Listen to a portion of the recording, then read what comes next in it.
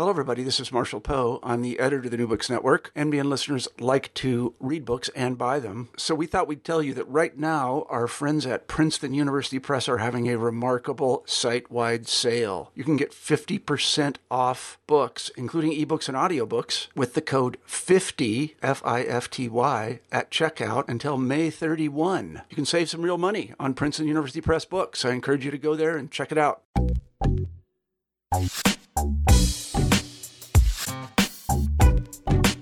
When we think about the internet and the history of the internet, what do we think about? Do we think just about North America, or more specifically, do we just think about the United States? But what if I told you that 15 years before most people in the United States got online and started using what was called the internet, there were millions of people in France, of all places, who were connected, who were being social, who were buying things online with this government-backed technology.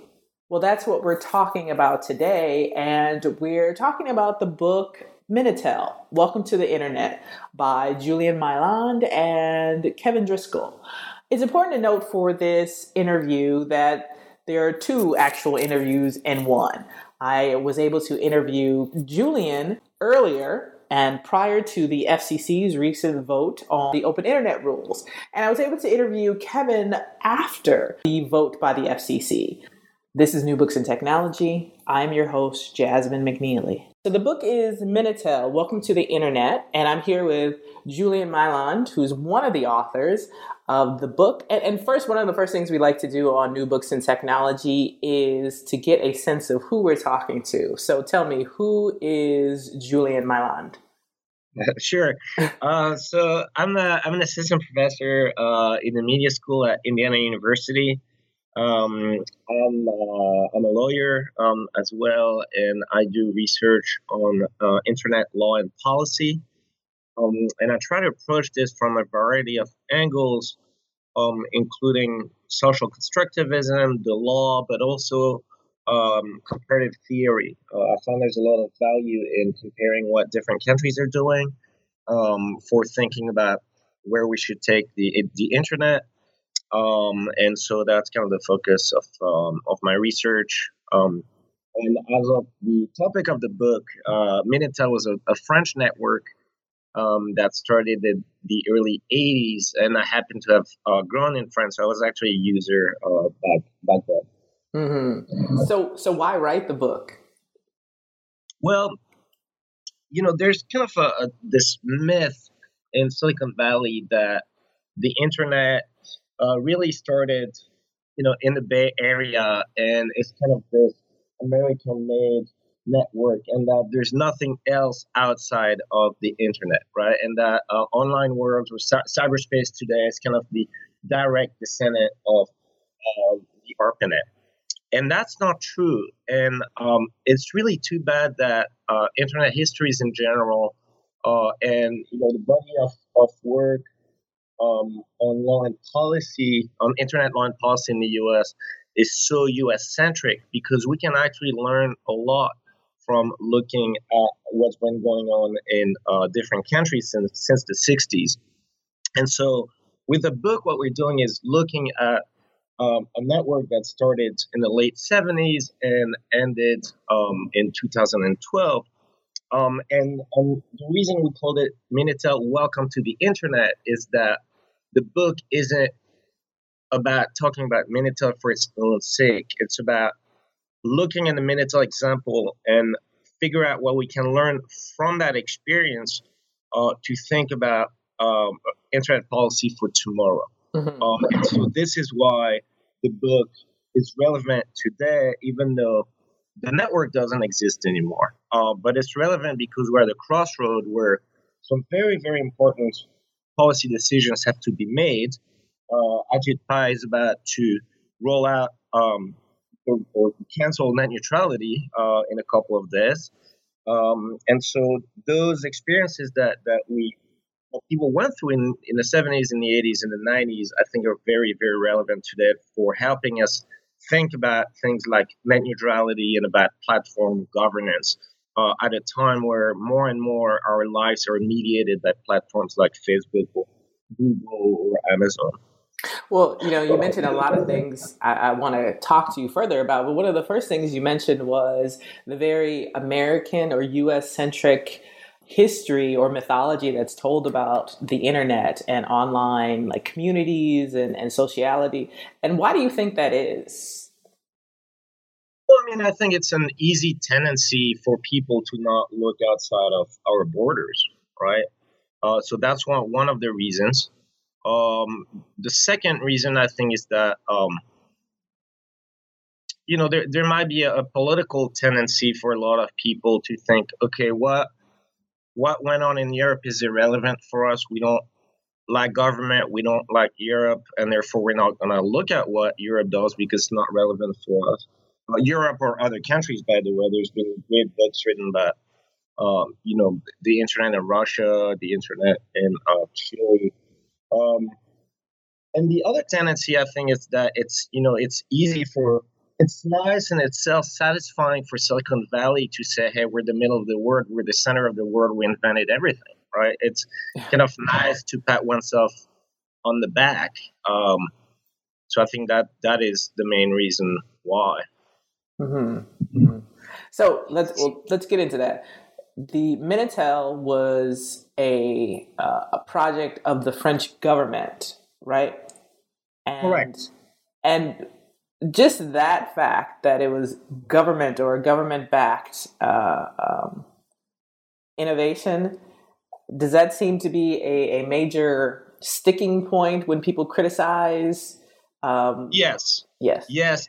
And I think there's this idea, in the US, we distrust the government so much relative to other countries that I think a lot of people get the idea that government intervention in itself is bad, right? And then they kind of stop looking there.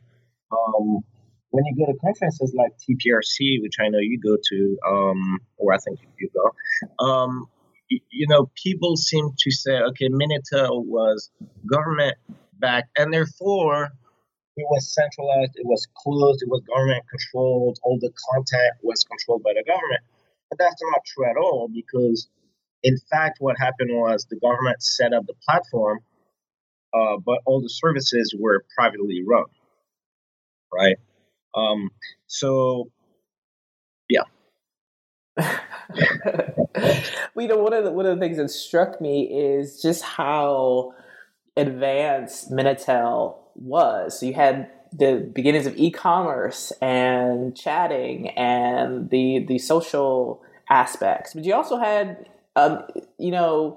routes for activism, like forerunners for activism that we see happening today. I'm thinking of the student strike that used Minitel. So I wonder if you could talk about that, just like how the Minitel was such a forerunner to all of the things that we perhaps take for granted now. Sure. So yeah, it was an exciting technology, and it's derided today for being so slow. But at the time, computer networks in the US were the exact same speeds, right? Because modems were modems. Yeah, they were, at its peak in about 92. So before most Americans had even ever heard of the internet, they were about 30,000 services. And a lot of these, as you mentioned, were really the kind of the forerunner of stuff that we think was invented in Silicon Valley back in 1995. So we have a whole chapter about it. And it was pretty fun. So, for example, before there was E-Trade, you could trade stock online, right? Which in the US in the 80s, very, very few people could do, right? Only the very wealthy, right? There's this scene in the Trading Places movie with Eddie Murphy where the evil bankers are in the back of their car and they're placing trades through their telephone, and that was something that very few people. Before you could order food online back in Paris in the 80s, you could order food for delivery, immediate delivery. You could play online games and interactive games. And of course, kind of the most infamous of those services were the chat rooms, right? And a lot of these chat rooms were used, and they were monitored, but it certainly did not prevent activism from taking place. As you mentioned, some of the big student demonstrations in 1986 were organized through those chat rooms. So and they look something similar to Usenet or things like that in the U.S. And of course, a lot of it was used for what's called a pink Minitel or Minitel Post, which was a form of sexy chat. So it wasn't porn because there were no images, but it was kind of sex chat that went from kind of lighthearted masquerade type thing to much more hardcore chat. So that was a big feature of Minitel. And in fact, back in the 80s, the streets of France were covered with ads for those sexy chat rooms. So it was an exciting thing, which if you remember the excitement that we felt in the U.S. starting in '95 when people started going on the web, right? So it was a similar excitement, except 10 years before that. Mm-hmm. So one of the things we mentioned, talk about the chat rooms, and so we get to the idea of community that was built and available. Was a community that you could find on Minitel, or the various communities, I should say, you could find on Minitel. Is that any different than what we see with Twitter or Tumblr or any of the other social media apps that we have out today? It's hard to tell. I mean, it was certainly different in a number of ways.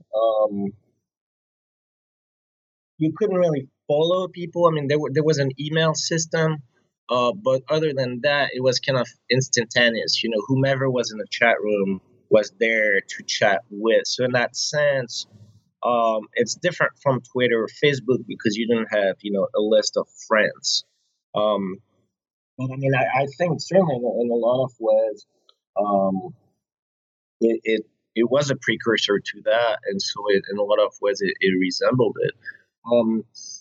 Some people, there's a lot of stories of people actually meeting other people online and then going and dating in real life. So in a lot of ways, it's also a precursor to some of the dating apps that we use today, except people didn't have pictures, so you had to use the power of your words to lure people into actually meeting you. Yeah. And it is very fraught with peril in case you you didn't get the person you thought you were going to get. Absolutely. So one of the things we've been talking about with Minitel and in this present day, and you mentioned the FCC and the possible vote coming up soon in the United States. I was wondering, if you could talk about ideas of net neutrality and some of the debates related to net neutrality and the lessons from Minitel that we could possibly, or that are possibly relevant to our understanding of net neutrality and perhaps the need for net neutrality. Sure.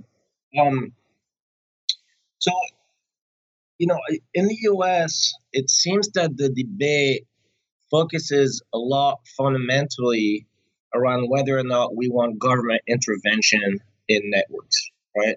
And opponents of net neutrality claim that basically any sort of government intervention will slow down the internet, will hinder innovation, right? Which is ironic considering the original internet in the US was paid for by our tax dollars. Mm-hmm. But aside of that, I remember, for example, around the first debate around net neutrality that led to the order, the Open Internet Order, Ted Cruz tweeted something along the lines of net neutrality is Obamacare for the internet. We don't want an internet operating at the speed of government, right? And that really echoes the arguments of very large internet service providers like Comcast or Verizon, who wave a red flag and say, look, government intervention will slow down the internet. Well, the Minitel experience shows us that government intervention, if it is targeted and if it is done well, can actually support innovation, right? And so the case of Minitel is a case in point for showing this. And so in the French case, what happened was the government paid for the network, right? The platform, basically the pipes that in the US are operated by companies like Comcast and Verizon. And then the government said, okay, pretty much anyone now can connect to those pipes and provide services as long as they are lawful. And that really catalyzed private innovation, right? Because the network was there, paid for by the French taxpayer. But then anyone with a good idea could go and promote it. And the operator, because it was basically the phone company, the Post Telephone and Telegraph Administration, because it was the state, it had to operate as a common carrier, right? And because it had to operate as a common carrier, as long as your service was lawful, was legal, it couldn't block it or prioritize one over the other, right? Um, and that is what made innovation possible, right? So now, when you look at the debate on net neutrality, um, what the Internet Order does, the Open Internet Order that guarantees net neutrality, because it classified the Internet service providers as carriers, it does pretty much the same thing that the French system did, which is that it promotes innovation by enabling anyone who wants to provide service over the internet to do it without having to pay extra to Comcast, or without having your service blocked because Comcast or Verizon don't like it, or because they want to promote their own service instead, right? So the French example shows you that government intervention, when it's well done, and when it ensures net neutrality, actually catalyzes innovation rather than hinder. So I think it's a good case study to show and to rebut the argument of conservative politicians and very large conglomerates who say that government intervention will slow down the internet. It's simply not true. And one of the arguments or points of discussion in the net neutrality debate is that without net neutrality, certain segments of society, particularly poor people and people of color, marginalized groups, may not have access to information that they otherwise need access to, right? And I thought it's interesting that Minitel was free, that the government gave these to users. And so there was no real, in that way, there was no real dichotomy between people who had a lot of money and people who didn't. And I was wondering if you could talk about the possible effects that had, that people were kind of on a level playing field as far as access to this innovation. Sure. And that's definitely one of the very kind of French characteristics of that network. In the 80s in the United States, very few people were online because PCs were expensive. And because of that, very few services were created, right? We never hit that kind of critical mass of users that would then attract content provider that would then attract more users, right? That didn't happen in the US until 1995. But in France, as you mentioned, the state subsidized the system, just like, by the way, the federal government subsidized the internet by building ARPANET and then NSFNet. So certainly that the subsidization, in particular in the form of free terminals, right? So as you mentioned, the way it worked is that starting in 1983, you would go to the post office, and the post office would give you a free computer. It wasn't a very powerful computer. It couldn't really do anything on its own, but it could get you online, right? Mm-hmm. So it ended up that basically everyone in France, even people who couldn't afford PCs, ended up with a computer in their home and were able to go online. So I think that was a great equalizer in a sense. However, on kind of the opposite side of that, you got to remember that Minitel was very, very expensive, right? Because you had to pay by the minute. So it was free to get a terminal, but then you had to pay by the minute, just like you had to pay in the US, and it was also very expensive in the US. So in terms of, very active users in the chat rooms, that demographic was mostly young, rich urbanites, right? I think the equivalent would be in today's life, would be the Facebook or the Google employees, right? That gentrify cities like San Francisco at very rapid pace. So the people used it a lot were that, but you're right. If you didn't use it very much, you still had access to lots of information that you couldn't otherwise have had access to because you couldn't afford a PC, right? And as you mentioned, a lot of the marginalized communities that didn't have really anywhere to get together and exchange information became big internet users, right? So for example, remember it was the 80s, the HIV epidemic was in full blown, and so the gay community started using Minitel a lot for exchanging information and things like that. And so marginalized communities definitely benefited from this quite a bit because they could, get access to information they couldn't get access to, or they could meet with people like them without having to be, doing it in public where they might not feel safe about it. Okay. So one of the things that we always like to do on New Books and Technology is allow you to do an elevator pitch. That is, if you had a minute to tell people why they should read or buy your book, what would you say? Well, people should read the book because we are at a crossroad where the internet of tomorrow is being determined by today's policy debate.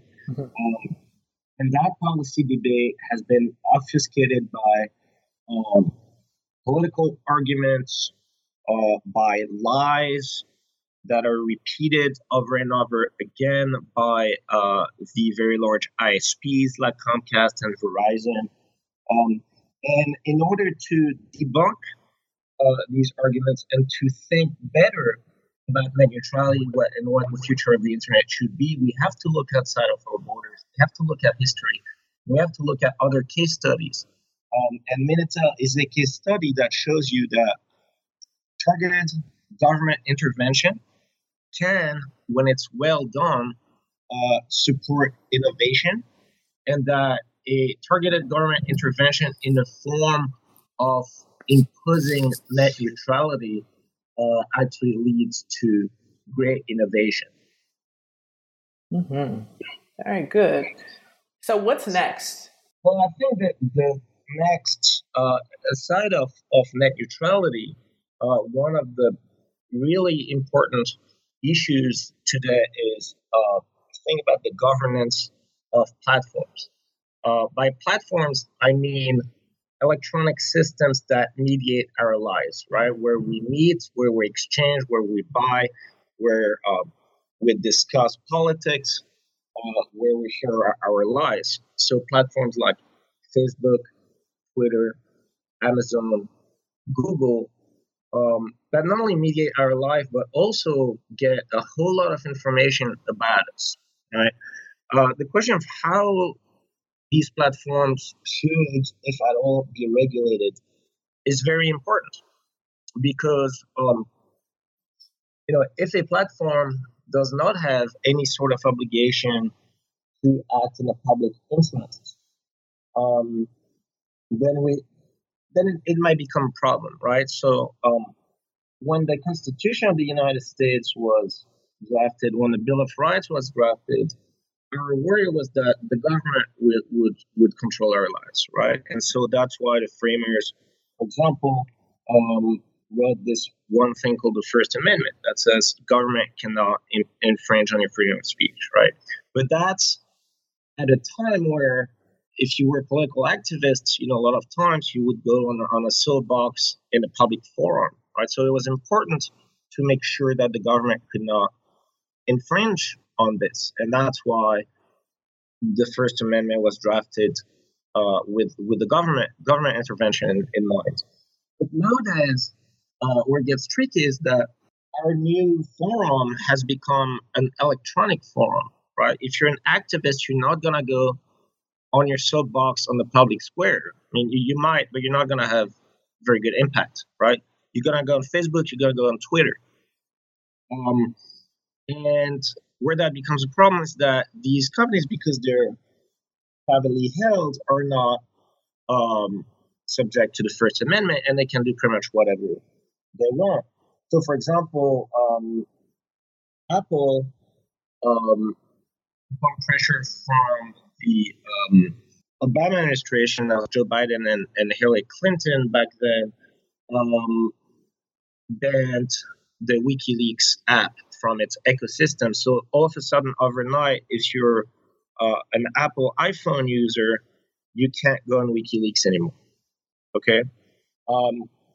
That raises some really serious questions, because when the public forum is now privately operated, if those private corporations are not subject to any sort of regulation that forces them to act in the public interest, then where our society becomes at risk, because our freedom become in practice infringed upon. So I'm not saying that the First Amendment should apply to private corporations, but certainly we have to think about ways in which the public interest can be taken into consideration. Otherwise, our lives will be completely controlled by private interest, and that's a problem. Mm-hmm. What's next for you? So, I'm actually working on a book about it would be a legal history of the video game industry. I'm working on that, and then of course, we have people interested in internet law and policy. I think the next 2 years are going to be very interesting because things are far from being settled, right? So there's this vote coming up at the FCC in a couple of days. We'll see what happens. Most likely, they will roll back net neutrality, and that will open a flurry of lawsuits. And so I think for us and all involved in net neutrality, there's going to be work to do in the next coming years. Mm-hmm. Okay, great. Well, thank you very much for talking to me on this New Books in Technology. Much for having me on the show. Oh, no problem. I look forward to all the rest of your new work on law and policy and technology as well. Great. Now the interview with Kevin Driscoll. One of the things we always like to do on New Books in Technology is get a sense of who the author of the book is. So who is Kevin Driscoll? Well, there's kind of two answers to this question, because there's who I am, my scholarly identity, and then how I came to the project. Mm-hmm. And they relate in kind of an unusual way. So I met my co-author, Julian Mayland, in grad school, and we both were interested in technology and culture and policy. We were TAs together, things like that. But the genesis of the book actually came from outside of our scholarly interest to some extent, was in tinkering and playing around with older telecommunications systems. And it turned out that Minitel was really like a fun kind of technology to play with, that at the time it was not laden with nostalgia. So we were able to acquire lots of old materials and things like that to play with. And as we kind of discover through the book, process, it was extremely well documented. So those two things come together to make a really generative context for play and experimentation. And that was something that kind of drives a lot of my scholarship, but isn't necessarily evident in the scholarly output. Leading up until Minitel, the book, what kind of things were you writing about or studying? Yeah, I'm generally interested in what it's like to live in a world that's kind of saturated, mediated through different sorts of communication and especially computation technologies. So at the time, I was especially interested in social media as a kind of platform for people to gather together and organize politically, and how computers and computer networks can bridge popular culture interests with political action. And so I was interested in people who get together to talk about TV shows on Twitter, then turning that into kind of a network that could become active politically. And so then all of that work actually pushed me in a historical direction. So my dissertation research was about hobbyist and volunteer-run community networks in the 1980s in North America. And that kind of gave me the orientation and some of the skills to work on the Minitel project. Mm-hmm. So you just talked about political activism and some of the platforms, and I think, Minitel offers kind of a perspective on that. And one of the things I found interesting was, first, that the Minitel existed, because I didn't know it existed. Right. But also that it was, I guess, advanced enough that people were able to form collectives and organize for activism. I think the Minitel case, as with a lot of cases of computer networks in the 1980s, really challenges our expectations of what it means for a communication technology to be advanced. Mm-hmm. In the sense that it gave me appreciation for kinds of systems that simply carry messages reliably among people across space.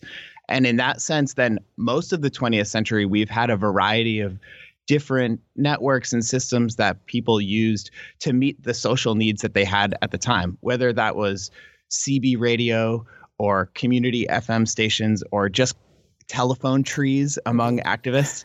And the kind of cool thing about it is once you start looking at it in that way, then you see how we never quite abandoned these technologies. They don't move in like a progress of abandoning and adopting, but they just kind of gather and aggregate over time. So the same can say activist networks that might have used Minitel or dial-up bulletin board systems. We're also still, of course, organizing face-to-face and calling each other on the phone and making newsletters and Xeroxing them and things like that. Mm-hmm. So these systems always are building out of the existing context and adding on to the practices that are already in place.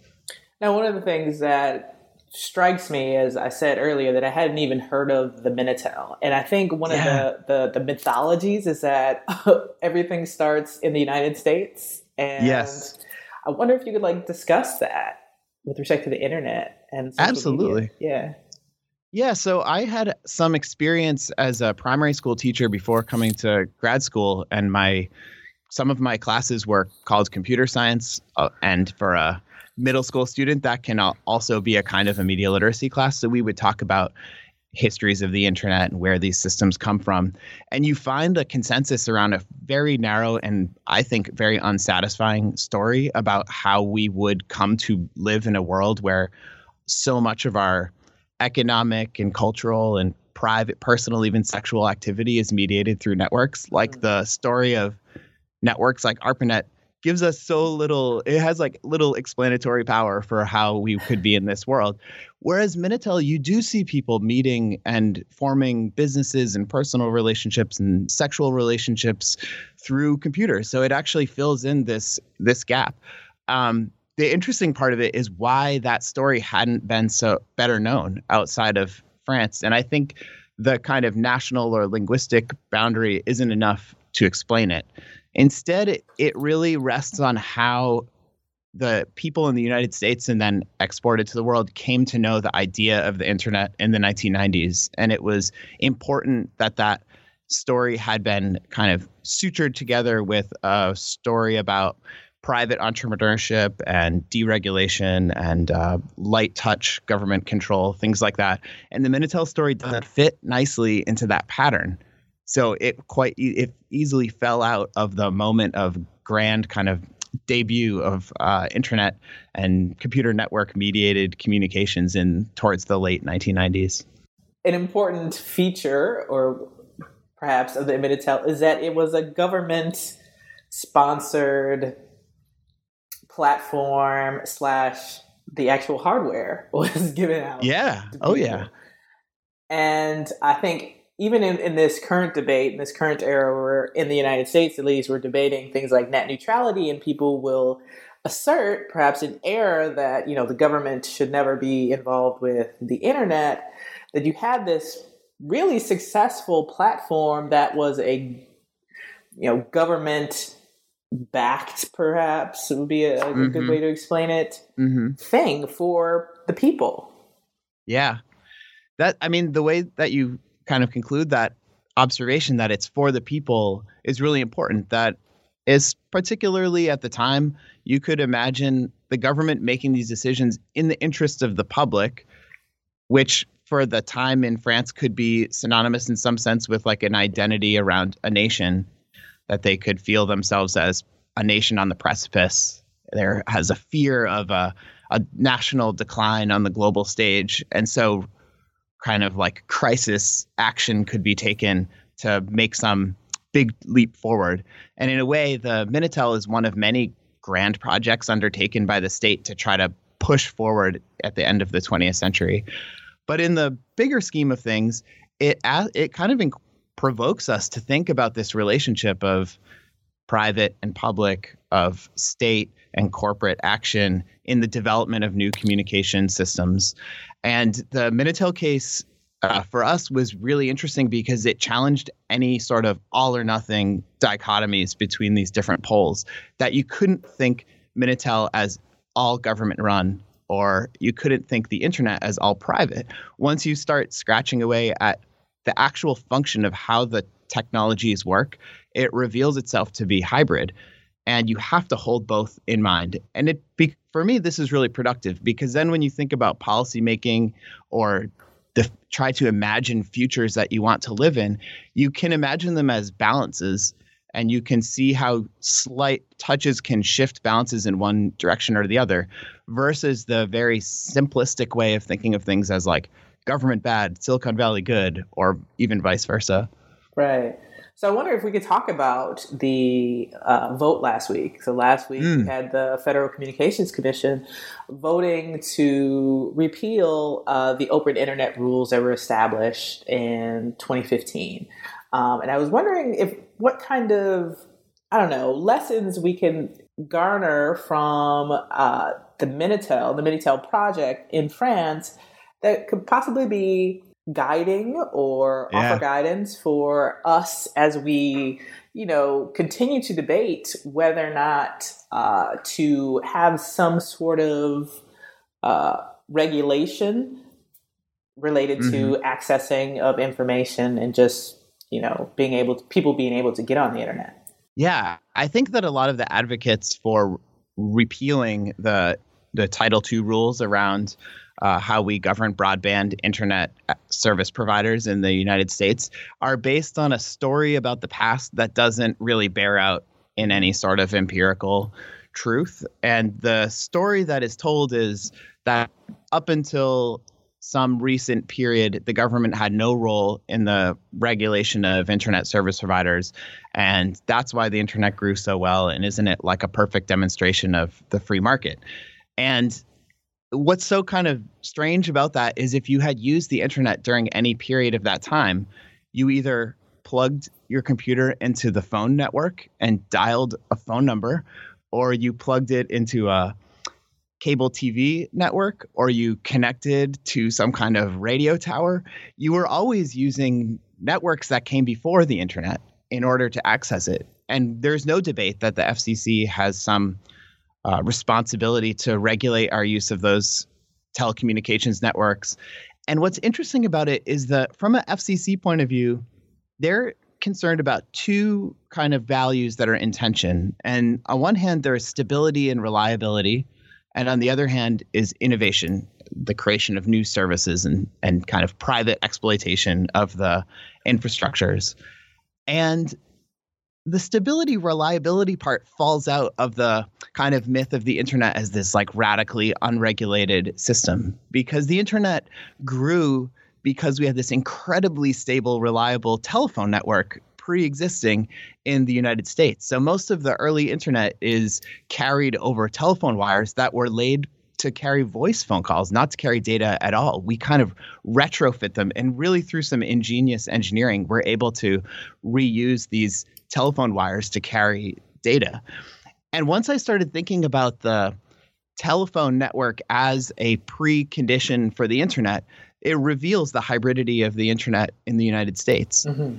And the Minitel case helped me think about that a lot, because it was the failing French telephone network that prompted the creation of Minitel. That France had one of the worst telephone networks in Europe at the start of the 1970s. And so they endeavored to create a much better telephone network. And in doing so, it created the possibility of adding information services and data networks and things into the mix, like alongside growing the overall telephone network.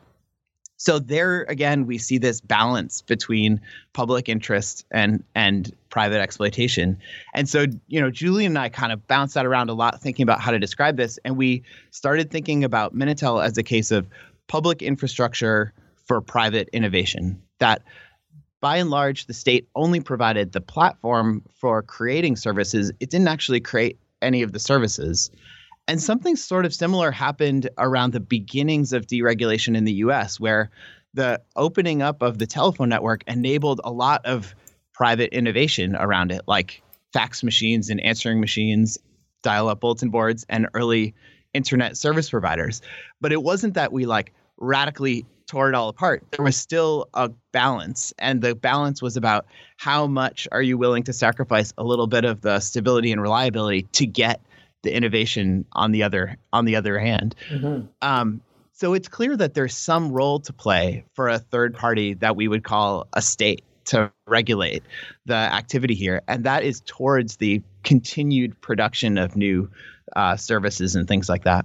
The other kind of component of the net neutrality story that I find so interesting is that the net neutrality story gets kind of applied up and down this stack of layers of activity, whether it's like actually putting wires onto telephone poles, all the way up to how Facebook or Netflix behaves in the marketplace. And it's clear the FCC has some role at some point in that gigantic mountain of activity, and maybe not at all levels, but to say that they have no role is kind of seems disingenuous to me. Mm-hmm. Here's a background story that I think helps me think through this. We know that towards the end of the 1990s, there was a lot of support for the production of new fiber optic networks. And one way to imagine the world that we would live in now is that we would all have fiber optic cables to our homes. That's not the world we live in. Instead, we have jury-rigged networks that use coaxial cable that was laid to carry television content. Mm-hmm. And that's working pretty well for a lot of people, and the cable networks have been really good at making that work. But as a result, there are dark fiber networks in all these different parts of the country that just lay under the ground. In some cases, they would serve rural populations who are otherwise neglected, or it would be hard to profit from in a purely free market situation. And so it's clear that the system works well for people who are in particular socioeconomic and geographic locations relative to the whole population. And where state regulation steps in is to do that, to take care of the full system, to see it all in a kind of holistic, singular sense that everybody ought to be able to be connected in some way. And the example I always think back on is it's not by natural consequence that everyone in the US could rent an apartment or buy a house and expect there to be phone jacks in the wall and expect to be able to have a phone number of their own. And yet we arrived at that situation by the early 1980s. What circumstances did it take to get to that point? And if that's something that we came to value, which did have a lot of positive consequences for the development of corporations and private enterprise, what's something analogous to that for the future going forward? What's something like a home phone number that we want to provide to people as a baseline that all families and small and businesses would be able to expect to have as we go forward? Mm-hmm. And I think that in the case of Minitel, there was something similar to that, which is they wanted everyone to have home telephone access. And if that was the goal, then why not? You also could access this information service. And the kind of hybridity of the network itself is that it used the telephone line to get you into the digital network. So they also didn't bring a packet switched connection to every home in France. The first step of your connecting to Minitel was to pick up the handset of your home telephone and dial into the local gateway. Very similar to how we would have accessed a private internet service provider 10 or 15 years later. Mm-hmm.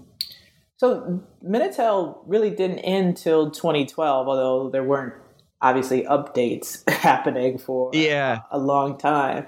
But I was wondering, are there lessons from the perhaps decline / end of Minitel that all kinds of platforms and networks can take and use?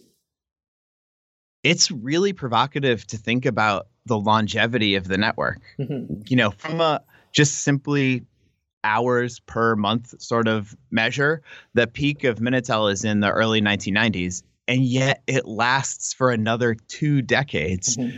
And that was a topic of fascination for people in France at the time. When Minitel finally ended, there were all of these articles in the newspaper like, we found the person in town that still uses Minitel and we interviewed them. And you can kind of imagine that human interest story. So they send the photographer out to the farm and take pictures of this farmer with his Minitel propped on the back of the pickup. And there is a humorous story that circulated a couple of years ago where 2 teens robbed a bodega and they were shouting to the guy let us have the safe. And he pointed to the back room and they ran in and grabbed his Minitel terminal and ran out of the bodega. And it was like a nationwide, weird news story where they're saying the kids today don't even know what the Minitel is. It's only been closed for 3 years. So there's this longevity to Minitel that confounds our expectations of technologies being successive, that a kid today has no idea what a modem sounds like. In fact, they do. And there are still infrastructures throughout the United States that depend on modems and telephone dial-ups, connections, and things like that. So the longevity of it, I think, is really interesting on a temporal level, but also on the scale of usage. What do we think of as being mass media? And for example, in the United States, the use of broadband connections only overtook dial-up connections in about 2005, so just over 10 years ago. So in some ways, the internet of 10 or 15 years ago is almost like a different technology from the thing we use today, where people are connected through ubiquitous wireless broadband connections and things like that. But we're able to hold it in our minds as one thing. And so for Julian and I, we've tried to expand that even one step more and think of the period of time inclusive of Minitel and the present as being one long era of building and diffusing these network communication technologies. And then we're able to see it as we're a transnational socio-technical phenomenon that's trying to deal with problems simultaneously in different ways at all times. Mm-hmm. And for some people, new technologies come and they don't actually meet any new needs, so they never adopt them. So for the person who is comfortable using Minitel and likes to go and chat with people in the chat rooms using the Minitel terminal, some of them never stopped. It was satisfying. The new way of doing that didn't necessarily hold any appeal. And for me, that's just so exciting to think about how these things we make, they linger on and they have new lives that are really unpredictable to us. I should say also that Minitel is a medium for the state to connect to private citizens. So there's some state services that you had to access through Minitel, and they had to come up with some funny workarounds in order to continue to do that. So there was a period of time where you could download a Minitel emulator for your home computer. And so when you had to go to use a Minitel service, you would like fire up your virtual Minitel in your home computer and then connect to Minitel through the internet. So going in this like very strange recursive loop of telecommunication history in one moment to just register for classes or something like that. Wow.